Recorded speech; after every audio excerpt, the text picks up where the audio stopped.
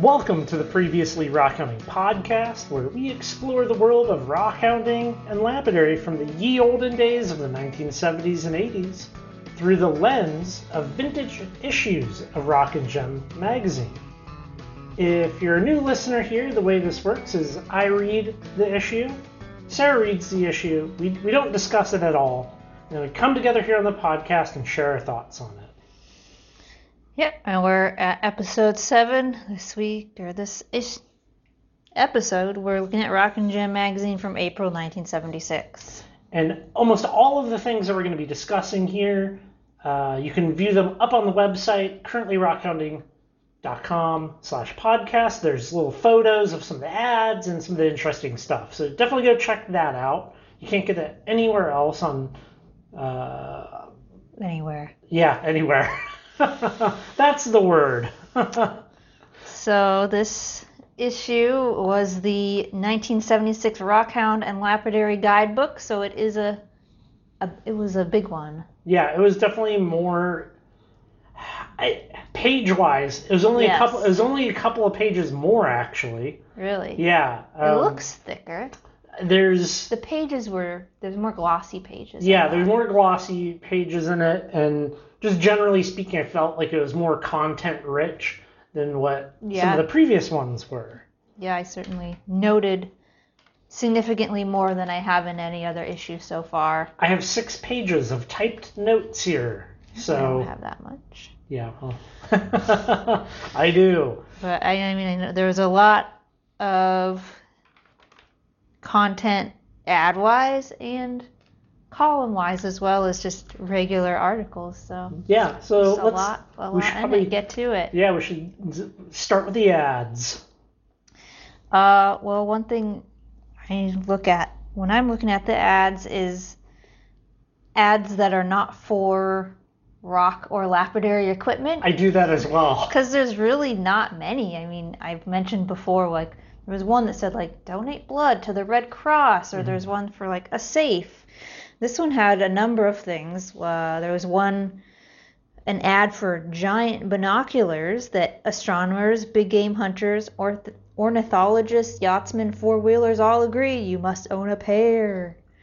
I saw that as well. It's completely ridiculous. You have, like, the littlest kid holding up what is most likely normal size pair of binoculars, but they look extra big.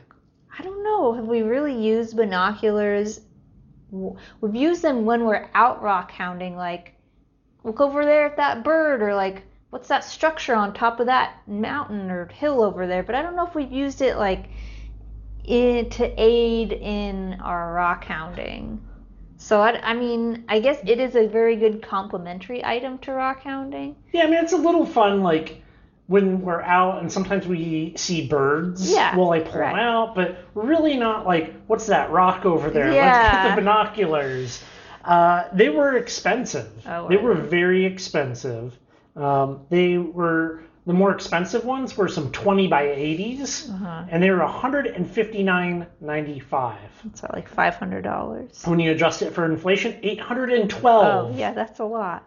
In today's money. That's a lot. So the company who put that ad is called Novatron, and there's another company. I tried to look it up if they were related. Celestron. I don't know if they're like Novatron and Celestron are still like is this what they formed into? But today on Amazon you can buy some 20 by 80s for $157. So in 1976 you could buy some 20 by 80s for $160. Now $160 basically. Same price. Which that's funny to think about, like they're the same price. I mean, economy of scale, like those definitely stand out as a lot. Another couple ads that were a little bit of a stretch. There's 2 ads for bags. One was a Rockhound bag, ideal for carrying lunch, rocks, first aid kit, specimens, or what have you, and it was 10 inches by 12 inches by 2 3/4 inches. It was a purse. Yeah, it's pretty small. Did you pick up on that it's red? Yeah, I did like that it's a bright red canvas. I thought that's smart. But I feel like it's just like somebody got like a couple of pallets of purses, and they're like, Rockhound bag. Well, the company selling it was United Abrasives.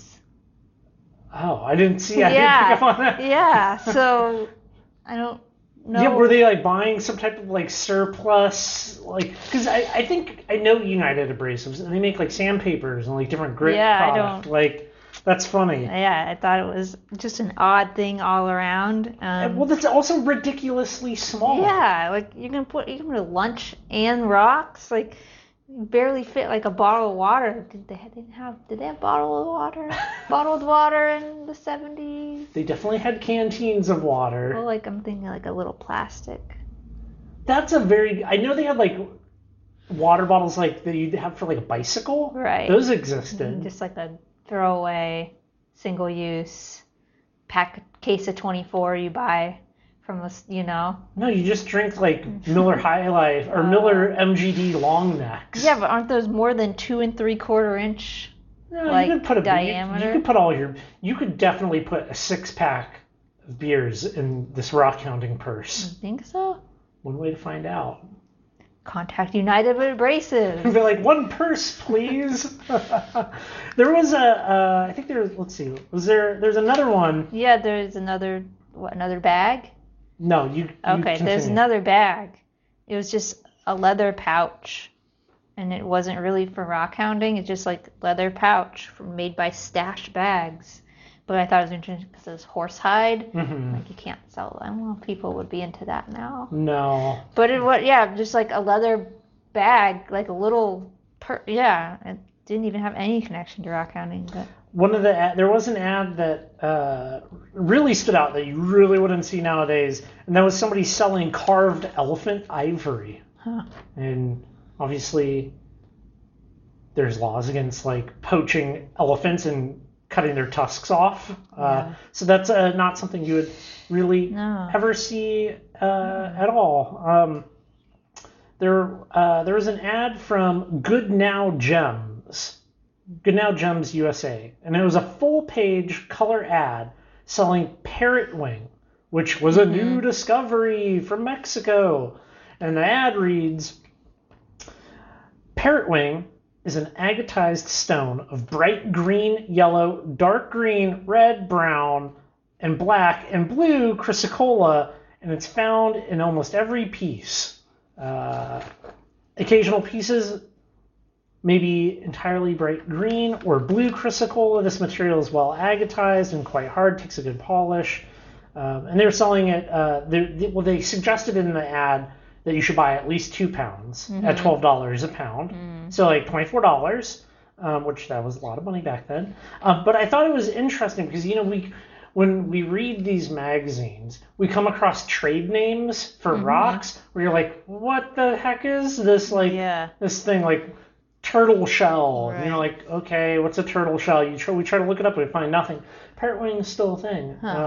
It's kind of a trade name for like chrysocolla with like different swirly patterns in it. And like you can just hop on Etsy right now and type in like parrot wing and you'll definitely find some. So I thought that was interesting to find a trade name that's still there. Lost to time. Yeah.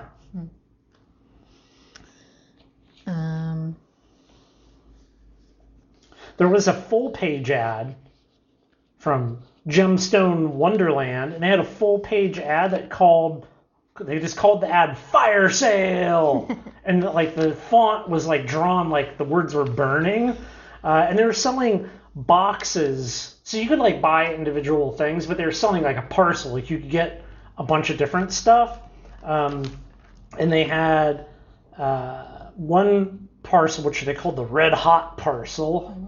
And it was all stuff from Australia. And it was 5 pounds of dendritic agate, 5 pounds of Queensland agate, which I don't know what that is, like 5 pounds of yellow moss, 5 pounds of tiger eye, and 5 pounds of chrysoprase, and it was $45.50, which is $250 in today's money. And they're just like, I can't imagine. That's like 25 pounds altogether? Yeah, but I can't imagine today buying 250 pounds of stuff sight unseen. Yeah, that's the sight unseen seems... I know I'm very spoiled in that, like, we have the internet. Like, There's no way anybody's selling any type of rock on the internet without showing it. I don't know. Maybe if you buy like a bunch of rough, they're probably not showing you all. Maybe not that, but like generally. Yeah. Like you're spending $250. Yeah, if you have an established relationship, like if I made an eBay posting right now and just copied this stuff, no photos. It would get 0 bids. Yeah. I don't know. Does eBay even let you sell without a photo now? I don't know. I can't remember the last time I saw an ad without a photo. Yeah. There was an ad that I didn't really get for junior jewelry polishing and buffing set, and I couldn't tell if it was like for kids or just small, and they're calling it junior. I mean, they had like a photo of a kid using it, but I'm like, I don't know. Were they are kids into like an all-in-one machine, and they're like, it's only 6 pounds, and so it's good for kids because it's light. Like, I mean, you wouldn't be moving around. Like, that's. It was definitely interesting when you see some of the stuff marketed to kids in these. Yeah. You're like, this is. I can't imagine the water testing kit that we saw in the previous episode. Like, today's kids would not be into that. Yeah, they don't want to have a water testing kit for their birthday. Or a all-in-one jewelry polishing and buffing set. There was probably one of the more interesting ads I've seen up to this point. Not so much because of the message, but because of the artwork in it. And it was the Chaparral Rockhounds. They had a really odd-looking ad with a very, very normal message. So, I mean, it was a simple ad. They're just like promoting a rock show. This is the Rocky Mountain Federation show in Roswell, New Mexico. And, it's just like what you would expect, right? But the artwork was like the most 70s style artwork. It was very, very odd choice of graphic. It has a woman holding a crystal, and she's looking at it with this like loving gaze. It had an old-timey miner holding his pick to the air and yelling with a glowing gold pan. It had a Spanish conquistador pointing a sword. And it had a sitting woman, and she had no pants on. Like, you could see her butt cheeks. I know what you're talking about. I thought I wrote something down for that. Yeah, you could see her butt cheeks, like squishing out, like she's sitting on the ground. Yeah, it was... And I was like, what is this? Yeah. But there is. What kind of show is that? Like that weird motif. Yeah, the weird Rocky Mountain. I wonder what that Rocky Mountain West Federation show was. It was like, but there'll be a photo up on the website currentlyrockhounding.com/podcast, and then it's under show 7. You can see this ad for yourself, which it's quite the sight to behold. I swear I wrote something down for that, but I'm not seeing it. Did you write down how amazing it was? I think it was. I saw it in the last issue. I think I just didn't describe it very well. I saw another ad for a show at the Eastern Federation Gem and Mineral Show in Massachusetts, and it was a pretty big ad, and it wasn't like fancy like that. There wasn't any lady butts on it, but it just described the stuff that they were going to have there, and it sounded like a cool show. You could see the world's largest faceted gemstone, which is a 12,000 carat piece of topaz. That's cool. They said there'd be 60 dealers. They had trips to historical bicentennial sites and field trips, lectures, and micro mounting. Oh. And I was like, that sounds like a great show versus like shows we go to are like, okay, we're gonna like see people selling the same stuff basically, and like hopefully there's some good cases. Yeah. Versus like lectures, field trips.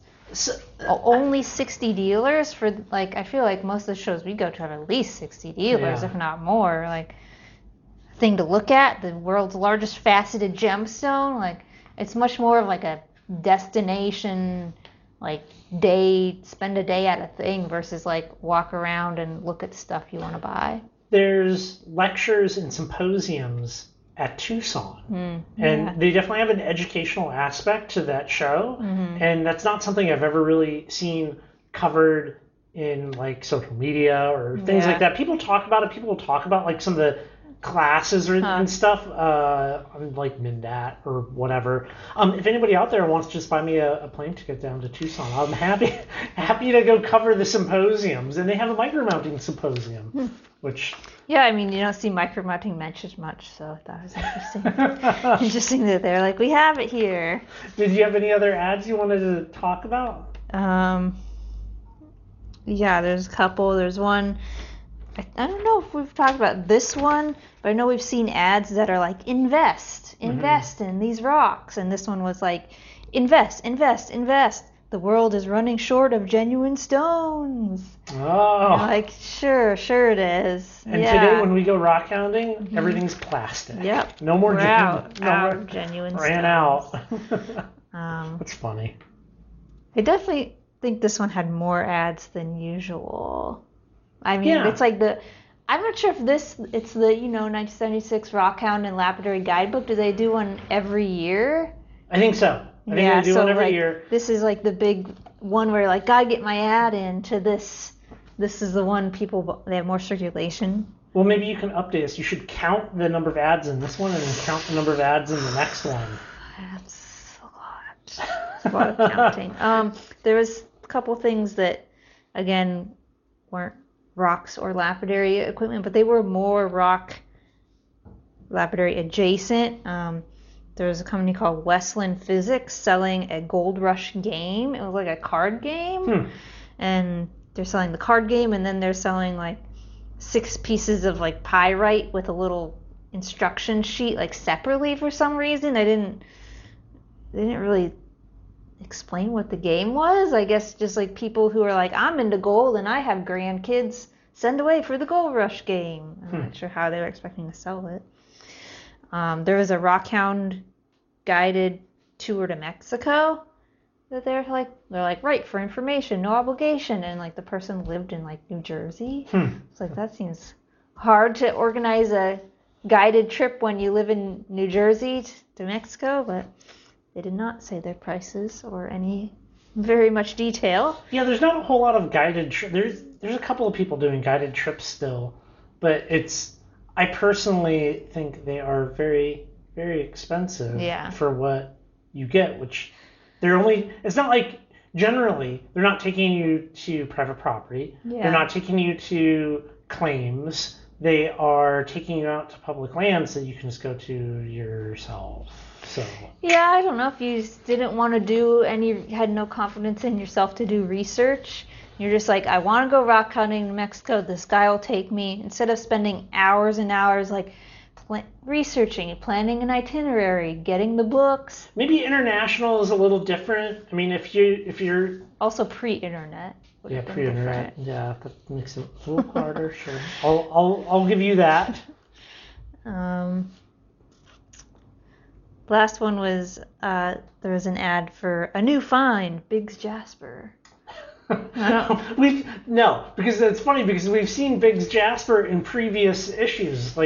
But was it like relatively new in the 70s? They're like big. It was like a shop and it was placed in Biggs, and they're like Biggs Agate and new find Biggs Jasper. Yeah, it was. Oh man, was it 68? Is when the Highway 97 Biggs Jasper discovery happened when they had the big washout.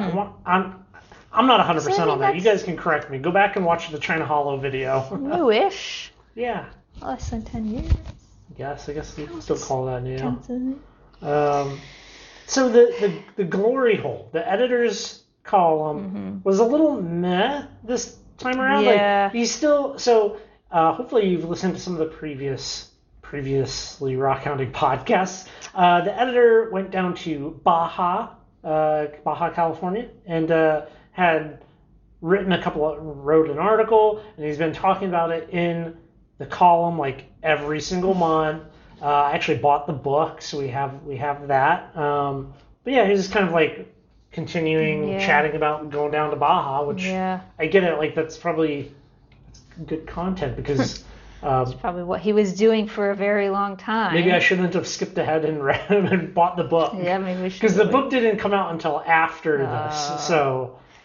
Yeah, he was like trying to promote his book. Pretty much. And it's funny too because if you bought all of these Rock and Gem magazines and then you bought the book, you'd have been like, oh, like there's like nothing in the book that's not in the magazine. He's basically taking little chunks and just like kind of adapting them. Like even the photos are the same. But still, that's kind of cool, right? That's a big, wasn't he only there like 12 days? 12 days? I mean, it's not that much time, but I probably spent a lot of time thinking about it and making the book and writing stuff. Yeah. So yeah, there wasn't much to that. I didn't really note much on most of the columns. So. I noted a lot on the Frantic Fumbler because months ago he put out a call in some earlier issues looking for ideas on how to use lapidary equipment for non-lapidary uses. Yeah.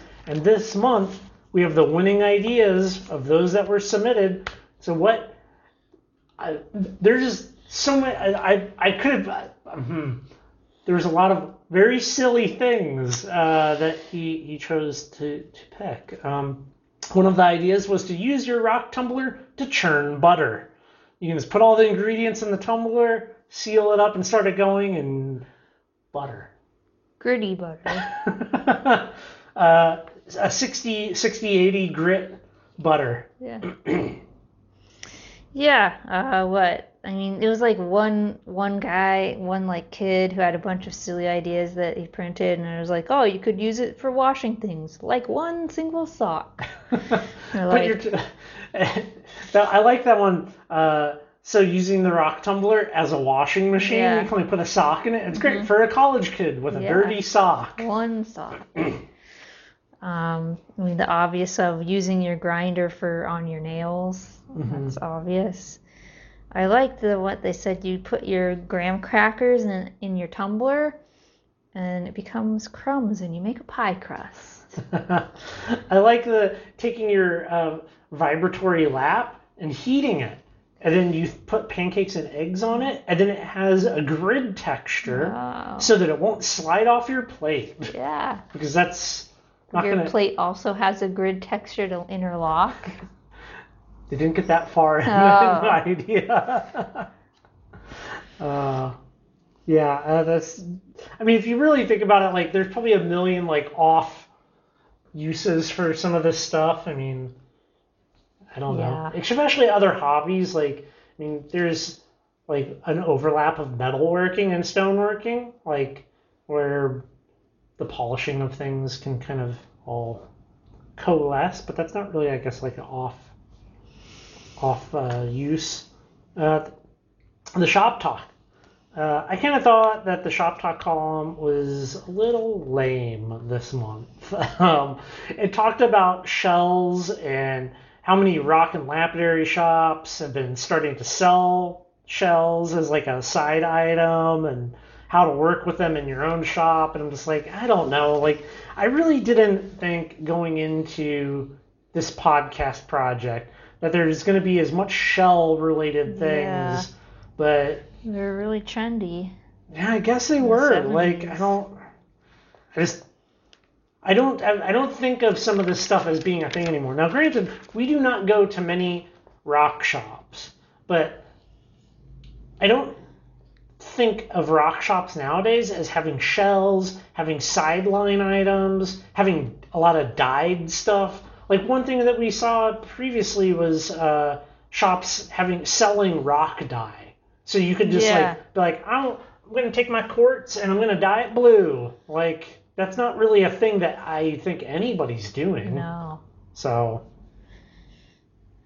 Yeah. We kind of have another column that was really extended out. So one thing that we don't typically talk about on podcast is like the what's new column, because it's really just like it's usually pretty short, and it just is like, this company came out with this product, this company came out with this product, and there's like a brief description of it, and some of them duplicate, like it's really just like kind of an ad almost. Yeah, like, I think it's like companies send stuff to the magazine, and they in exchange they like print a little paragraph about it. Probably that's so kind of an ad. Is there any electron microscope manufacturers out there? Anybody want to you send me an XRF gun And We'll mention I will mention it. For the low price of $28,000, you too can be mentioned here. Mm-hmm. Well, so that's the What's New column. They significantly expanded it for this issue, for What's New for the entire year. They described their What's New column as reflecting the ingeniousness of our advertisers every month. So, yeah, I guess it's their advertisers also being like, here's our ad, here's our money for the ad, here's some equipment too. So it's like, I guess that's how it is. And it was just a long list of products to buy. Yeah, some of them did stand out to me. One of the first things that stood out was the vertical wet belt sander from Covington Engineering, mostly because I want one. Oh. Other than, yeah, and that's the only thing about that. I was just like, I like this, I want one. I don't know, was that pretty early in the list? Yeah, that was like one of the first things. Because like, how closely did you read it when you're like, okay, page 4, page 5? I read it all. Did you zone out? I didn't. Yeah. They had an ad. I don't know. I'm going to say ad. I'm going to call them ads. Or one of the products was the Gemstar 6000, which was a convertible machine that you could change from a trim saw to a horizontal lap. So for modern listeners, think like the high-tech diamond brand stuff. Like imagine if you were able to take that trim saw, the little 6-inch trim saw, and stand it on the other end. So now it's flat and just put a flat lap disc on it. Because basically all this lapidary stuff is just turning a round thing. It's like different methods of spinning something round. So that was one thing that you don't see much of anymore, like kind of convertible things. Probably because they're not the best. It's like a Swiss Army knife kind of is handy, but it sucks at all the things. Yeah. Like it's not the best knife, it's not the best saw. It's just because what you have. But yeah, I think just generally speaking, as I went through this list of products. There's a lot of multifunction machines that you just don't see anymore, and it's kind of poorly. They're generally poorly designed versus a dedicated machine. Even though even today, like Lortone, they have their combo units. Companies make some combo units, but it's not like this weird like, okay, flip the whole machine over, brand new machine. Yeah. Like that's not really a thing. One of the first items was the world's smallest binoculars. And then like literally the next page was the ad for the giant binoculars. I thought that was funny. Like, did they do that on purpose? I would like to think that they had somewhat of a sense of humor.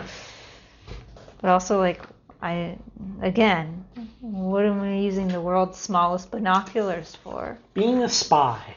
I guess. There was... One product was a home protection system, so like a alarm to put on your door and window. It was kind of an elaborate like write-up on it. It was, which sure, like if you're making jewelry or you have a lot of equipment, then you might be interested in a home security system. But I don't know if it's so. What did they send? The editors of Rock and Gem, the home security system, and did somebody already have it? And then they reached out and were like, you should be an advertiser. That's quite like the cold call to be like, Rock and Gem, home security system. Yes, gotta protect these your two gems things go together. And rocks. There was an item called a thermal reaction tester. Did you read this one? Okay, so a thermal reaction tester for detecting oil-treated rubies, sapphires, and emeralds. And it can also detect if turquoise has been wax-treated or plastic impregnated, like stabilized. So you, the listener, how do you think this device works? Well, hopefully you said it burns it, because basically it's a soldering iron. Yeah. It's a soldering iron, and they're just like, yeah, it gets hot. It's like a little box, a little like a transformer box, and a pen, and it just the tip gets hot, and you're like, is this thing got wax in it? Like, melt it. Yeah. Like, test this. Like, oh, will this burn? I'm like, look, that's quite the stretch. Also, are you going to be like going up at like at a show and be like, yeah, let's see, does this melt? And then like you melt something? Like, no, like what? Yeah. I mean, how much? Seems like a very niche product anyway. I mean, you should hopefully be able to visually tell. But yeah, you're like potentially wrecking your thing that you bought by melting it a little. Or if you're testing before buying. Yeah, I guess that's how you like get the seller to really fess up if you're like, oh really, nothing plastic in this. Let me just take my hot pen and stick it right on it. Swat it out of your hand. I mean, there's a lot of equipment that I don't really have much interest in, so I didn't really go too in depth on it. The only other thing I noted was the Bond solvent for injury protection. So when you get glue on you, it'll take the glue off. And they're like, it's the only place that makes this. It's not proprietary, but they're the only place that makes this Bond solvent. Okay? I can't remember what it is, but it's not proprietary. I can't remember the name of the chemical. Yeah, it's not. They're just people putting. We're like Bond solvent. What could we call this? Bond solvent. I know, Bond solve. That's how they made their money. Bond solve. Well, there is a number of articles in this one, probably more than some of the previous ones. Some were obviously better than others. Yeah. A couple I really liked. I didn't. The article, #1 Rockhound Trail in the USA. It's pretty much was an article describing the different localities along Highway 395, interesting like rocks and minerals that you can find. So Highway 395 runs from the Mojave Desert through like eastern California, and I forget if it dips into Nevada. Yeah. And then They mentioned then heads up through eastern Oregon and then into eastern Washington. So they weren't really like a lot of details, but they're like, oh, when you're in this town, you can find blank, blank, blank. Yeah,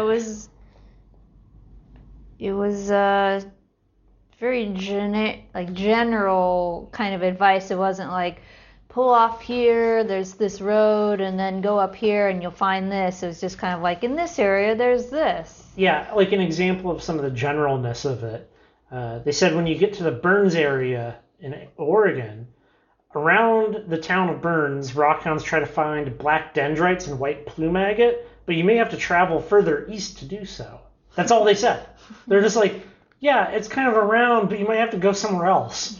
Like, wait a second, how did you come to this conclusion? Yeah. They mentioned, I mean, so they start in like Central California, like Southern California. Whatever. Yeah, it's like down in the Mojave, so it's kind of like 395 starts to the east of San Diego, basically. So, I mean, I'm not familiar with that, but I'm only familiar with more northern Oregon, and they're like, oh, Burns, Ochoco, and then they're just like, gold. And you just have gold there. Like, there's so much more stuff out.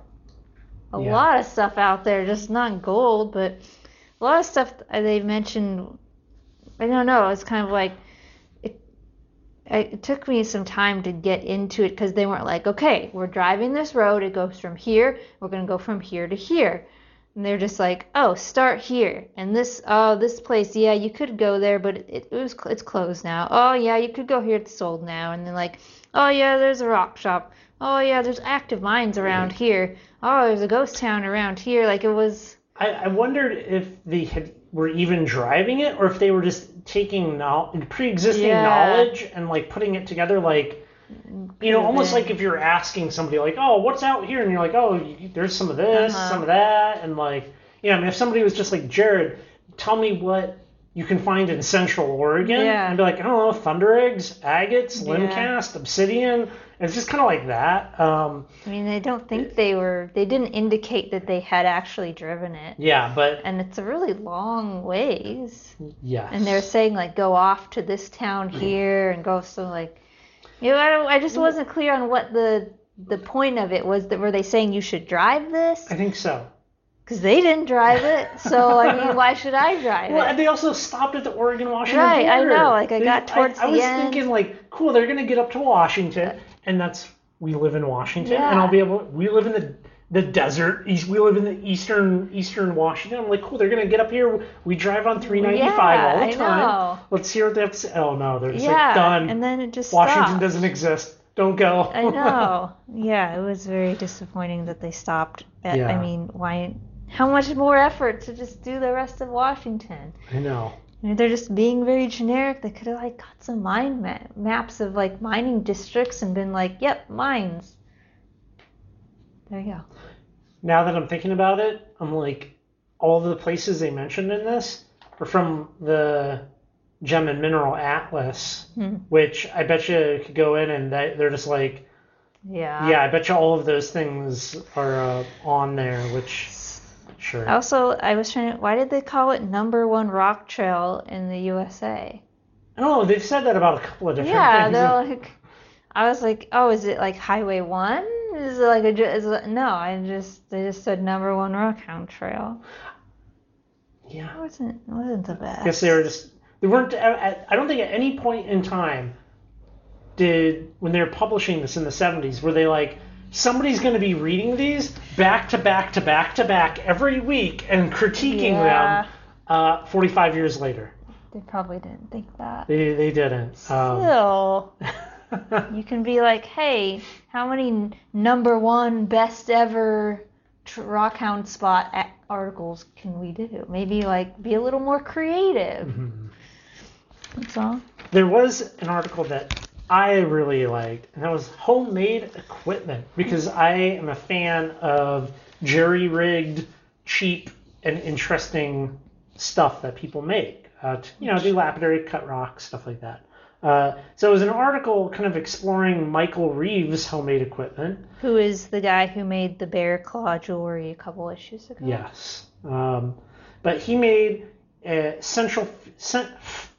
centrifugal caster inside of a tub salvaged from a washing machine. Mm-hmm. So it spins inside this and spins out the molten silver as an example. He turned an old sewing machine with a foot pedal into a trim saw, which that's pretty cool. And he also made his own mud saw, which nobody... I don't think many people probably listening even know what a mud saw is. Do you know what a mud saw is? I mean, it was a really, really big saw. Yeah, but do you know what a mud saw is? He said it was a mud saw because the dirt and water mix. I don't know. What is it? So, okay, modern day lapidary saws are, you have a metal disc, a blade, and you have diamonds on the edge, and that cuts. It doesn't cut. It grinds the rock away. Okay. Mud saw. Imagine you don't have diamonds. You don't have synthetic diamonds, real diamonds, whatever you're using. Well, you just take that. You just cut the metal disc out of a piece of sheet steel, and the mud is grit in water, like you'd have for a tumbler. Yeah. So it cuts ridiculously slow. Imagine cutting at 1/16 of the speed of a diamond blade, but you can just make it at home, and it's very cheap. And if you don't care about 100 hours to cut through a rock, that's perfectly fine. So I thought it was interesting. Mud saws are not something anybody does anymore. I mean, maybe in third world countries, but even they have gotten away from the mud saw, I think. Oh. Yeah, it was It described all of the random things he made his equipment from, like pieces of old cars, stoves, sewing and washing machines, back scratchers, bricks, and rubber balls. He didn't say how he used the back scratcher. He didn't. That's also a thing I don't see much of anymore. Back scratchers? Yeah. Yeah. I remember as a kid growing up, a back scratcher, and it was like it was wood. It was like wood stick, and like it had, the hand was plastic, and it was like a little person's hand. I thought it was interesting, the guy's story about how he got into rocks. He said he like went to a gem show and he hadn't had any exposure to like rocks and lapidary, and he like went there and he was like, oh, this is awesome, and he sold his hunting and fishing gear and started making his own lapidary stuff. I thought that was cool. I'm not sure someone would go to a rock show now and be like, time to give up my hobbies and get into this. No more guns. I'm just going to have rocks. Yeah. I don't know. That's... It is a transition. I gave up some hobbies Yeah. in getting into this more. Like I sold my lathe. Yeah. I got out of some metalworking stuff. And, you know. But would you go to a rock show and then be like, this is the hobby for me? Possible. The rock shows were like they were in the 70s, yes. Now, not so much. Yeah, that's true. Speaking of rock shows, there was an article, our first rock show, and yeah, I thought it was pretty good. I like the article. It's about a couple's first rock show that they vended at, and I thought it was neat. Was it their first rock show they vended, or the first one they like went to? Because it sounded like they didn't know what to expect. Sarah throwing the magazine around. Well, there's a great quote. I want to be ready. It was the first one that they had vended at, and then they also like were walking around. I think I didn't fully grasp whether or not it was the first one they ever been to, but it was definitely the first one that they vended at. Yeah. And I thought it was really, really good, like to kind of have that like little bit of insight into that kind of process, I guess. And they were selling jewelry that they had made. Yeah. And they also had an educational, like how a cab is made kind of display, and he was doing demonstrations too. I love that. When we go to a show and we see cases and it's like the rough rock, and then like a slab, and then or like it's rough rock and then like a polished slab and then a finished cab of the material, so you see all three stages of it. Like everybody, if you put a display case together, please do that because I enjoy it. Well, he also like wrote up some little short paragraphs to go with each step and like used simple basic language so everyone would understand. And he said people loved it. Yeah, I mean, I think everybody that goes to shows, even today, like you can be like, ooh, pretty rocks. But if you're like, ooh, pretty rocks, and oh, this is where they came from, and this is like what they are, like and this is you're the person who made it standing right in front of me. Yeah, it's the context of it, like that really kind of sets stuff apart. There was one part in that where, he was like, oh, like we talked to so many good people, and he was talking to someone who said, when you study a new piece of rock found in the field, how do you know it will polish up halfway decent? And the guy says, by its feel. And he says, no. Next rock you pick up, try the tongue test. Lick the surface. Wait 1 second. Lick it again. If there's any noticeable drag, it's not polishable. Or it's probably not polishable. Well, that sounds disgusting. I have a beautiful red piece of cinnabar in Orpiment that would disagree. 2 licks on it. Oh. Yeah, don't go putting stuff in. But also, like, what's the... I mean, he's missing... If that guy was alive today, he'd probably be on a Facebook group giving that advice. And he's missing the step of, like, make sure it's really clean and okay to put your mouth on. I don't get... So you, like, get it wet, and then you get it wet again and see if there's drag. Like, that doesn't make any sense. Well, kind of. What's the idea? So the idea is you're testing the porousness of it, right? Like, Can you just use your eyeballs? yes. Yes, you can just use your friggin' eyeballs and look at something and be like, is this very porous, like a volcanic rock with little bubbles, or is it something like a quartz crystal that was not formed in an igneous manner and has no gas bubbles and is very, very solid? You can use your fingers, right, and do that. Feel it. You can, if you're really concerned, you can also get stuff wet. With your mouth. No. No. Yeah, that feels like, I don't know, was it just like an old timer trying to like trick the new guy? No, it was just an idiot saying dumb stuff. That's all that is. Oh. That's all that is. You know how many rocks our dog has peed on? A lot. Yeah. You know what? Too bad she doesn't pee on it twice and then rub her paw to see if it's. I'm gonna teach drag. to pee on only agates, Oh. and then we'll leave agates places. Urine-soaked agates. Yeah, I also wrote down that quote, typed it up. It was ridiculous. There is an article that I wish was much longer, and that was the miniatures of George Holloway. Like, I saw that and I was like, oh, this is going to be good. Oh, wait, nope, it's like one paragraph. Yeah, it was very short. Yeah, so it was a very short article showcasing the collection of George Holloway. He had a very impressive collection of thumbnail specimens. Well, they're saying they're miniatures in that it's under 2 inches, or like fits in a 2-inch box. Yeah, so that was like the criteria for them. So they're not like super tiny things. They go in the thumbnail size box. Sure.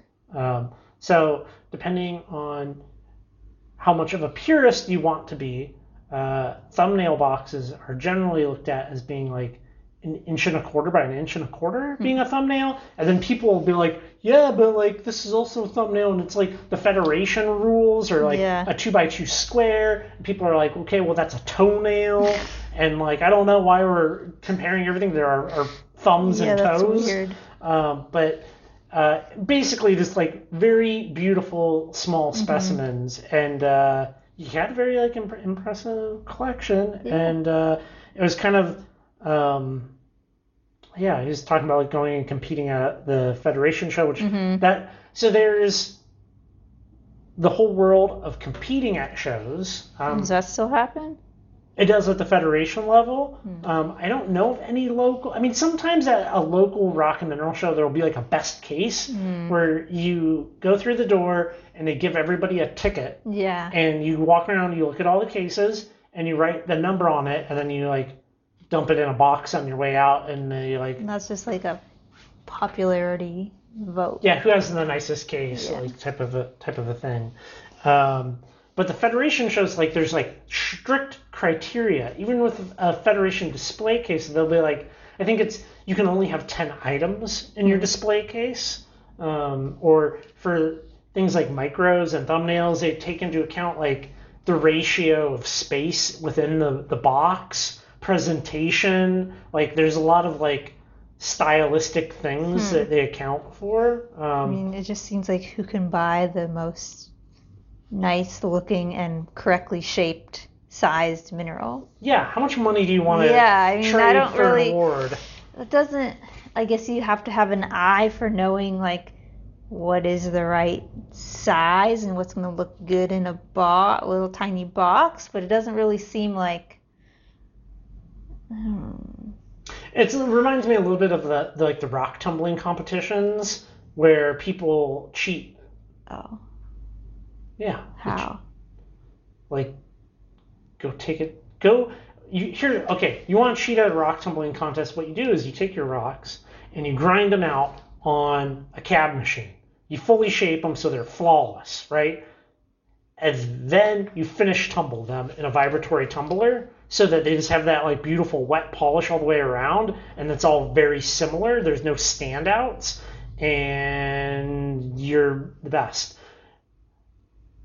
The way to guarantee that you're going to lose at a rock tumbling contest is use a rotary tumbler and hope that you're going to have successful stuff. Because the way these contests work is, let's say like your blank club, and you put out an ad or you have it up on your website, and people pay you money, and you send them the rock. Like, you don't get to pick the rock. They give you the rock, and you send them your top 3 back. You just cheat. That's what I think a lot of people do. And that's just my take on it, because at least you're doing something. Like, you need the skill to shape the rock and have the vibratory tumbler versus just like, I mean, now you're just like scroll through eBay and you like find something and you buy it and you're like, sweet, this is the right size and it looks cool. Put it in a little box. Hope I win. Like, it doesn't seem. I don't know. I just think like skill should be involved in competitions. I kind of like the display cases because like that's more subjective because it's random people walking through the show and not your fellow club members. Yeah. You know. So that's the thing, and then you can really be like, oh, well, like what has the nicest presentation? Like.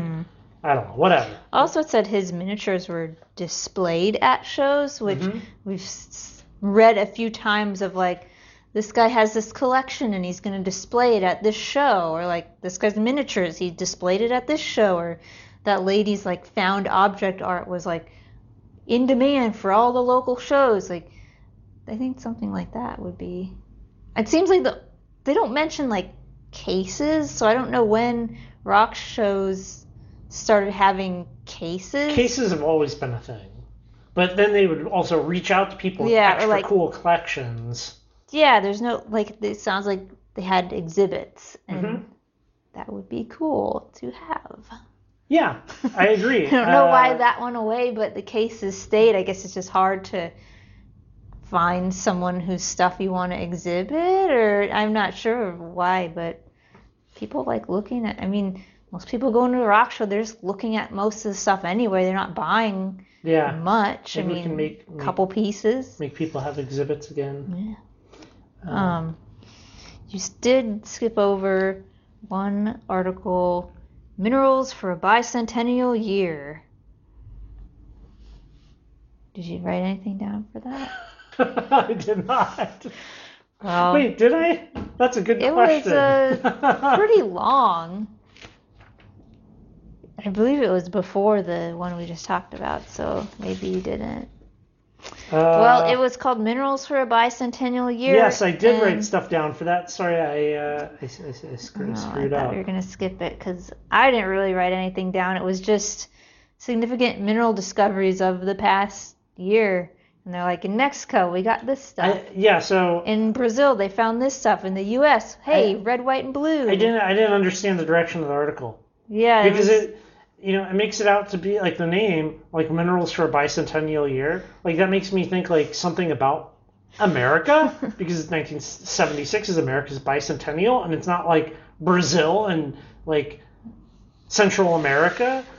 So, but then they just went on to talk about all these different minerals from all around the world, almost like a recap of like international markets. And I was like, what is this? Yeah, it kind of was just a recap. Like, that has nothing to do with America. Why are you calling it bicentennial minerals? Because 1976 was the bicentennial year. And that's, you don't even need to say 1976. You just say bicentennial year, and everybody knows what you mean. Yeah, I don't know. I didn't really... I guess I'm changing the subject real quick. I am somewhat of a fan of those on-the-street interviews where they ask people questions and they make them look really stupid. I wonder how many people even know when the bicentennial is. If we just went and we're like, when's America's bicentennial? How many people would be like, 2000? Like, nobody even knows. Well, they did know in the 70s. You probably knew in the 80s, too. Yeah, I don't know. It's just mineral I'm curious. I assume that's just something they put in every, what do they call it? The Rock Hound and Lapidary Guidebook for the Year issue. And yeah, I don't know. I mean, they were like, in America, we've got this red, white, and blue. Here's a red mineral that was discovered in a blue and a white. And I guess that was the link. I don't know who the audience is for that. Like, I don't know. Not me. because I mean, it's just, yeah. Yeah, okay. Who do you think the audience is for Gifts from Your Tumblr Part 3 from everybody's favorite writer, Dixie Douglas? Who's the audience? People who aren't too handy.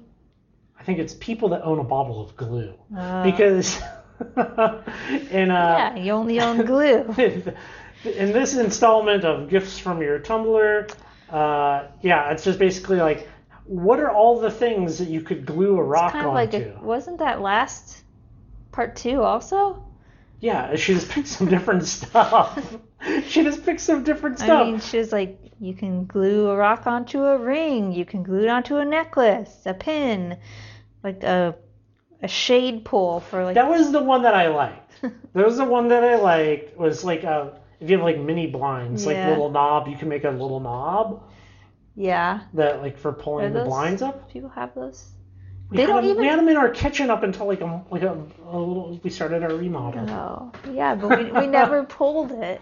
Also, those blinds don't come with a pull anymore. It's just like built in.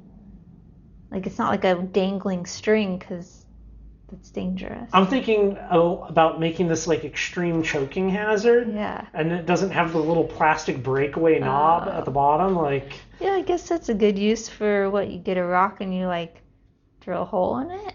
I think she was just gluing. I think she was but gluing. She like glued a little cap That onto it doesn't with a seem bail. ideal because you kind of grab and pull at it. Yeah.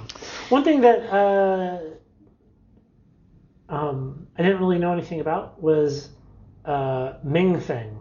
I don't know what that Okay, so yeah, she mentioned a Ming Thing tree. Yeah. And these are things. Ming Thing trees are things that I've seen before, and we've seen them actually at rock shows in cases. So pretty much, imagine you take let's say palm-sized, hand-sized, fist-sized rock, and you take wire, and you twist the wire around that rock, and then twist it up like the trunk of a tree. So you have like the wire holding the trunk to the tree. It's almost like the roots going around the base rock, and it branches out, and you put little polished rocks at the end, and it's kind of like this little wire and polished rock Yeah, those can tree. look Like can that's look neat. I've seen those, but I didn't ever have the name to connect to it. I was never like, oh, that's a great Ming thing. Like, but that's what they call them. Shouldn't like describe how to do it. Though. I had It to, like, seems like a whole sort of hobby, like doing that. She's just like, you can make these.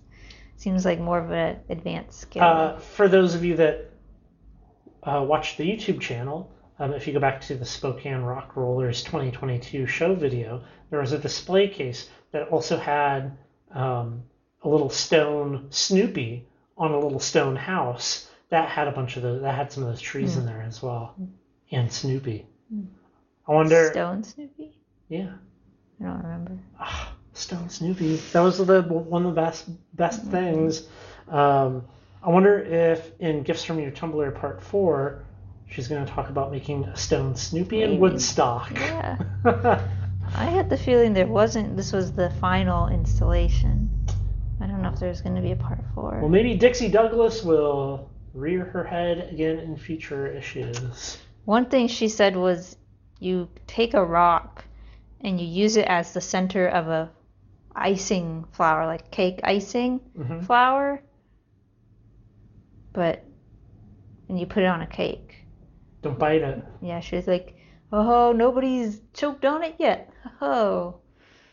You don't really even see the rock that much when you make an icing flour, unless she was making more simple ones than I am thinking of. Usually you just put like a ball of frosting and you like cover it basically, so I don't know why. That didn't seem like a great idea. There was an article that I had a hard time getting through, and that was the jewelry making article.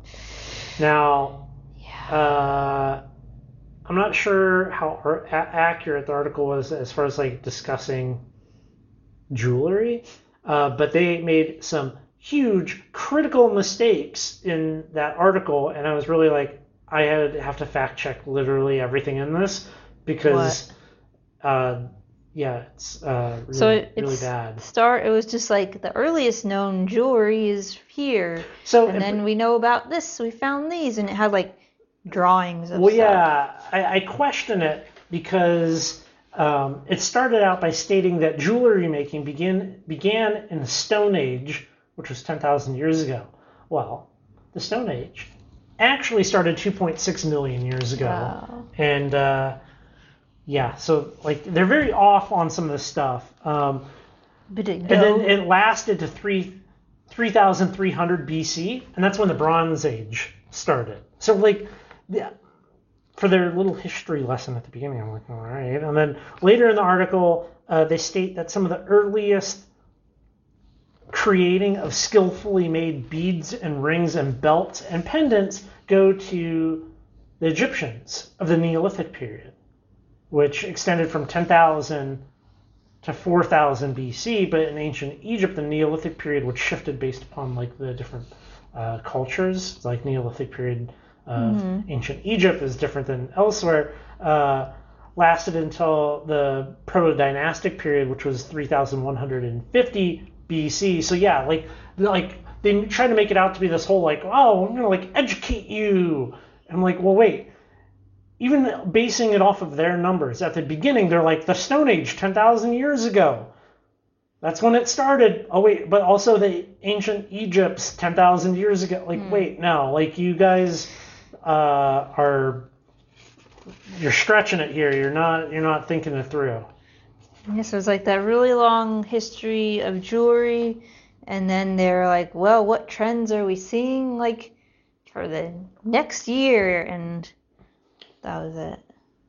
But I thought it was interesting, the trends. They're like, jewelry trends, in fashion, men's body jewelry, even big muscular men are having their ears pierced. And like, for women, sweaters. That's not. So men are getting their ears pierced and women are getting their ears double pierced. Was that really that new? Like, didn't people have crazy pierced ears back? Not in 76. Oh. Well, it must have like really taken off because I feel like people had very pierced ears in the later 70s to the 80s at least. I thought it was interesting. I guess maybe is this true? They said Iran's currency was backed by old ancient jewelry. I'm not sure. I didn't look that one up. Yeah. I stopped after I was like, oh wait, your Stone Age date is totally wrong. I'm like, I'm not gonna sit here and read Wikipedia entries for every stupid thing that they said in their stupid article. Well, if it's true, it's interesting. There was not even like an article, but a little listing of faceting teachers. Mm-hmm. And I thought it was interesting. They listed one of the colleges here, but like no name. They're just like the college. Like everything. Just call their directory. Yeah, everything else is like somebody's name, but this one's just like no, the college, the faceting teacher. You're like, well, at least put the person. Clearly, there was a faceting teacher there. Why not put their name? There's an article called "Setting Up Shop," and it was an article discussing on how to kind of like set up your own like rock lapidary shop, like some of the different machines that you might want in your shop. They did make a really good point though that I kind of agree with, and that's the importance of having a nice shop space, like something, and that can mean whatever to you, but like having that kind of like calm, like peaceful, distraction-free place, like is kind of a big deal when you're trying to like focus and like work on stuff, which that isn't something I've ever seen discussed. When like there's a lot of shop talk things in these magazines and even today, and nobody's ever like have a place that's nice, and I kind of like that. There was, however, one thing in this article that when I read it, kind of made me mad. Kind of Okay. as kind of like, this is mad. The author was recounting a time he went to somebody's basement sale, I guess like a garage sale, Okay. and passed through a small room of equipment for like faceting and that. And it had a shelf of books on the subject. And he was surprised because he thought he knew everybody that was into faceting in the area. And he was like, expressed his interest and found out that there was a man who taught himself how to do faceting, all from the books, and belonged to none of the clubs and never went to rock shows. He just like got some books, got the machine, and his wife proudly showed him the trays of gems, and he said that they were terrible. He was just like, yeah, they were terrible. He literally said that in the ad. He's like, yeah, she came and showed me the gems that he cut, and they're awful. So I left. He said I left a note inviting him to visit our faceting group, but never heard from him.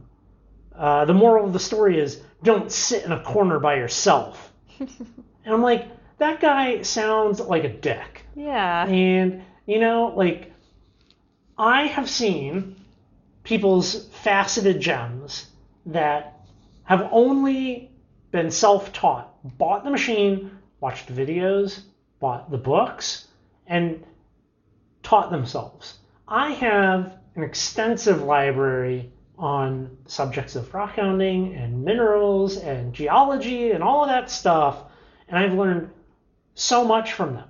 I think something like 80 books on these topics, right? And to think that somebody would be like, dumb, you're dumb. You didn't go to our club. Like, get the hell out of here with that. Like, that guy's dumb, right? Like, yeah. What did his note say? Was it like, hey, looks like, Yeah, your stuff sucks. Like, you should come down to need some instruction. You should come to our club. I'm like, why didn't he contact us? Yeah, like if that guy was alive today, you'd just be like an internet troll. Yeah, I mean, if that guy likes it, and obviously, if his wife was proudly showing off what he made, probably that guy is proud of it. Like, if you're proud of it, who cares? Like, he wasn't trying to sell them. He wasn't trying to just like, look at my cool stuff. Don't be mean. Yeah. Yeah, if somebody's happy doing something, like, and then like also if you actually think it through, if that was the actual situation as he described in the article, maybe she didn't even grab like the latest stuff. Like, did this guy's first 10 things he facet look amazing, right? Like, if I was like, hey, Sarah, go into the shop and find a rock that I did something to, and it represents me to like show to someone else, like, maybe you don't grab the thing that I think of, or like you grab something that I did 3 years ago. Like, I don't, I don't know. But and then he just went on in the article to be like, oh yeah, like join clubs, like go learn from these people, like all this stuff. I'm like, just because that works for you doesn't mean anything. And there's a lot of different ways to learn stuff. You think they had videos on faceting, like that you bought to show you how to do it? I haven't seen any ads for like a VHS or like Beta? Yeah. Betamax? I guess so. Or reel-to-reel? No, reel-to-reel films? A little different to learn something from a book versus a video. So, I mean, I can see the benefit of seeing something done in real time versus like photo. And like, we know from the magazines that photos don't exactly show things clearly all the time. I have, I'm going to butcher his last name, I can't think of it, John something. His book Gem Cutting from 1955, and he has a great chapter in there on faceting using faceting machines. And after reading it, I feel like you could plop me in front of a faceting machine, and I could definitely make a thing. Yeah. And then with practice, I can make something decent, I think.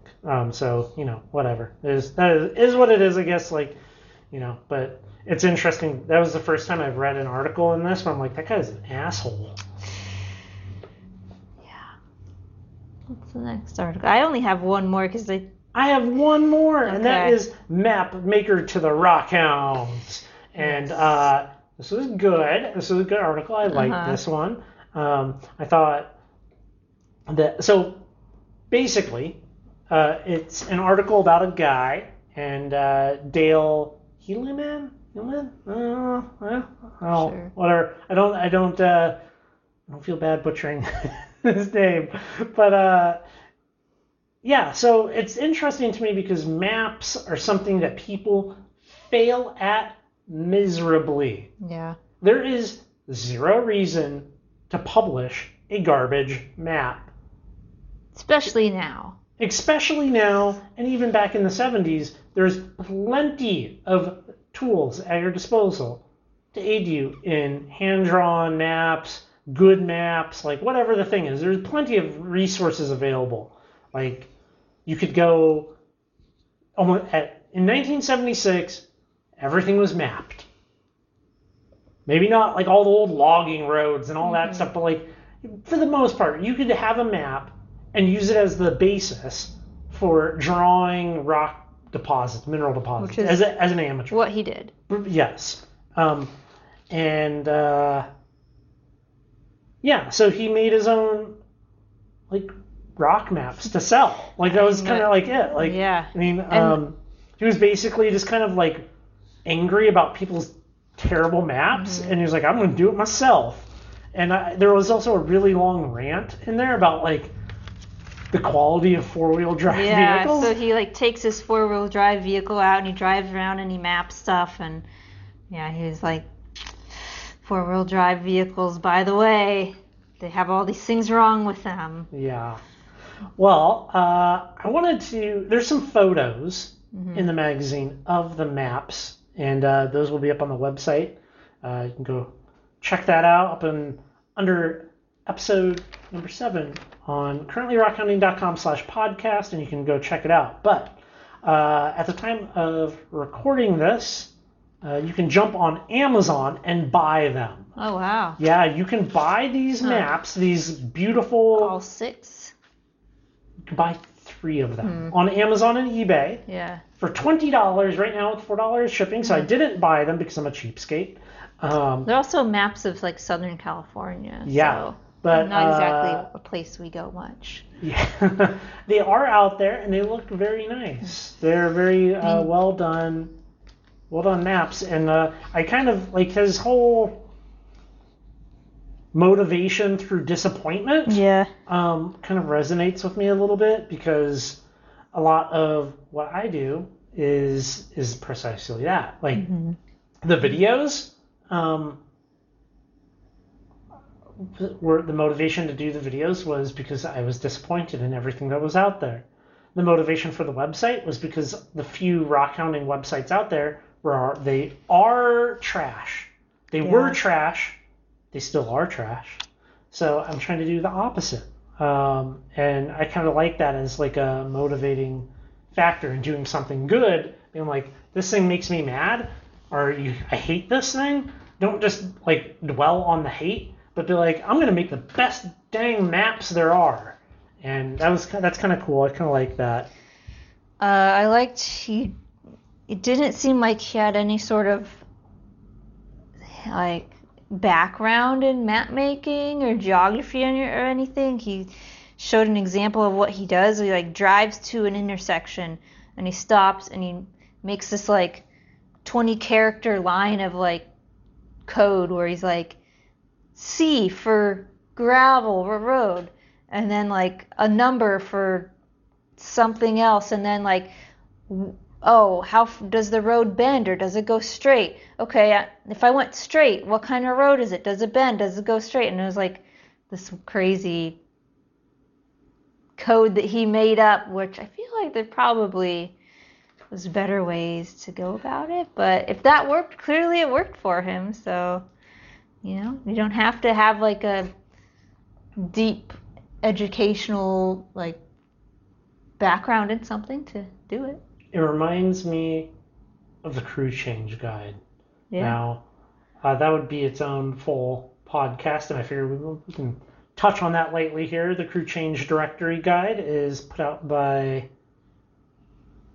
guy named Paul. And Paul has been traveling around America, hopping freight trains for 35 years, and maybe longer, 35 years, 40 years, and has produced a directory on how to go about getting on freight trains. And he has a similar code system where it's like everything's abbreviated and like you can learn the code. And once you've learned the code, like, you know, like, go here, turn east, go blank, this road, like, yeah, everything's abbreviated and you can quickly decipher it. And once you stare at it long enough, like, your mind looks at, you know, RRX, and you're like, railroad crossing, and then railroad overpass, and all these different things. So it definitely made me think of that. So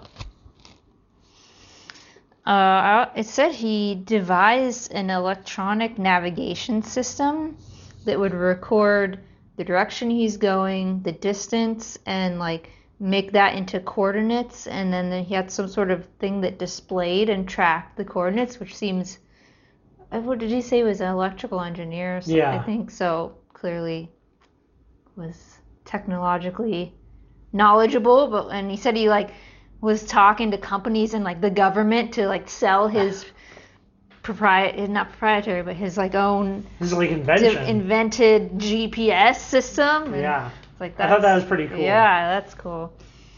Did you have any other comments? I didn't like how Rock and Gem magazine set this article up.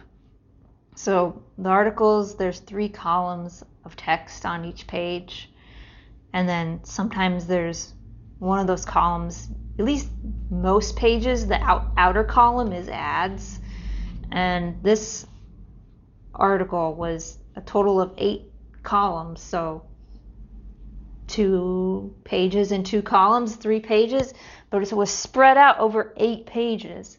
There was multiple pages with 2 columns of ads and 1 column of text. Yeah. And I get that probably the ads are where they make the money for sure, but it felt very excessive to be like, turn the page, 1 column, turn the page, 1 column. Like, that was too much. You got to run that 1970s ad blocker.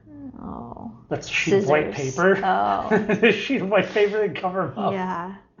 Yeah, I agree that this was definitely an advertisement intense issue. Yeah. And I didn't like how some of the formatting is. Like, sometimes many of the articles or even some of the columns will be split. It'll be like a column will start on page 6, continued on page 26, continued on page 40. And I'm like, come on. Like, can we just like put them all together? There was one where it was 1 column, but the first 2/3 was a continuation of one article, and the last third was a continuation of another article. And it's not. The priority is the ads, I think, and the less of the reading experience. But yeah. Definitely. Well, in the next episode of the Previously Rock Hounding podcast, we'll be looking at Rock and Gem magazine from May 1976.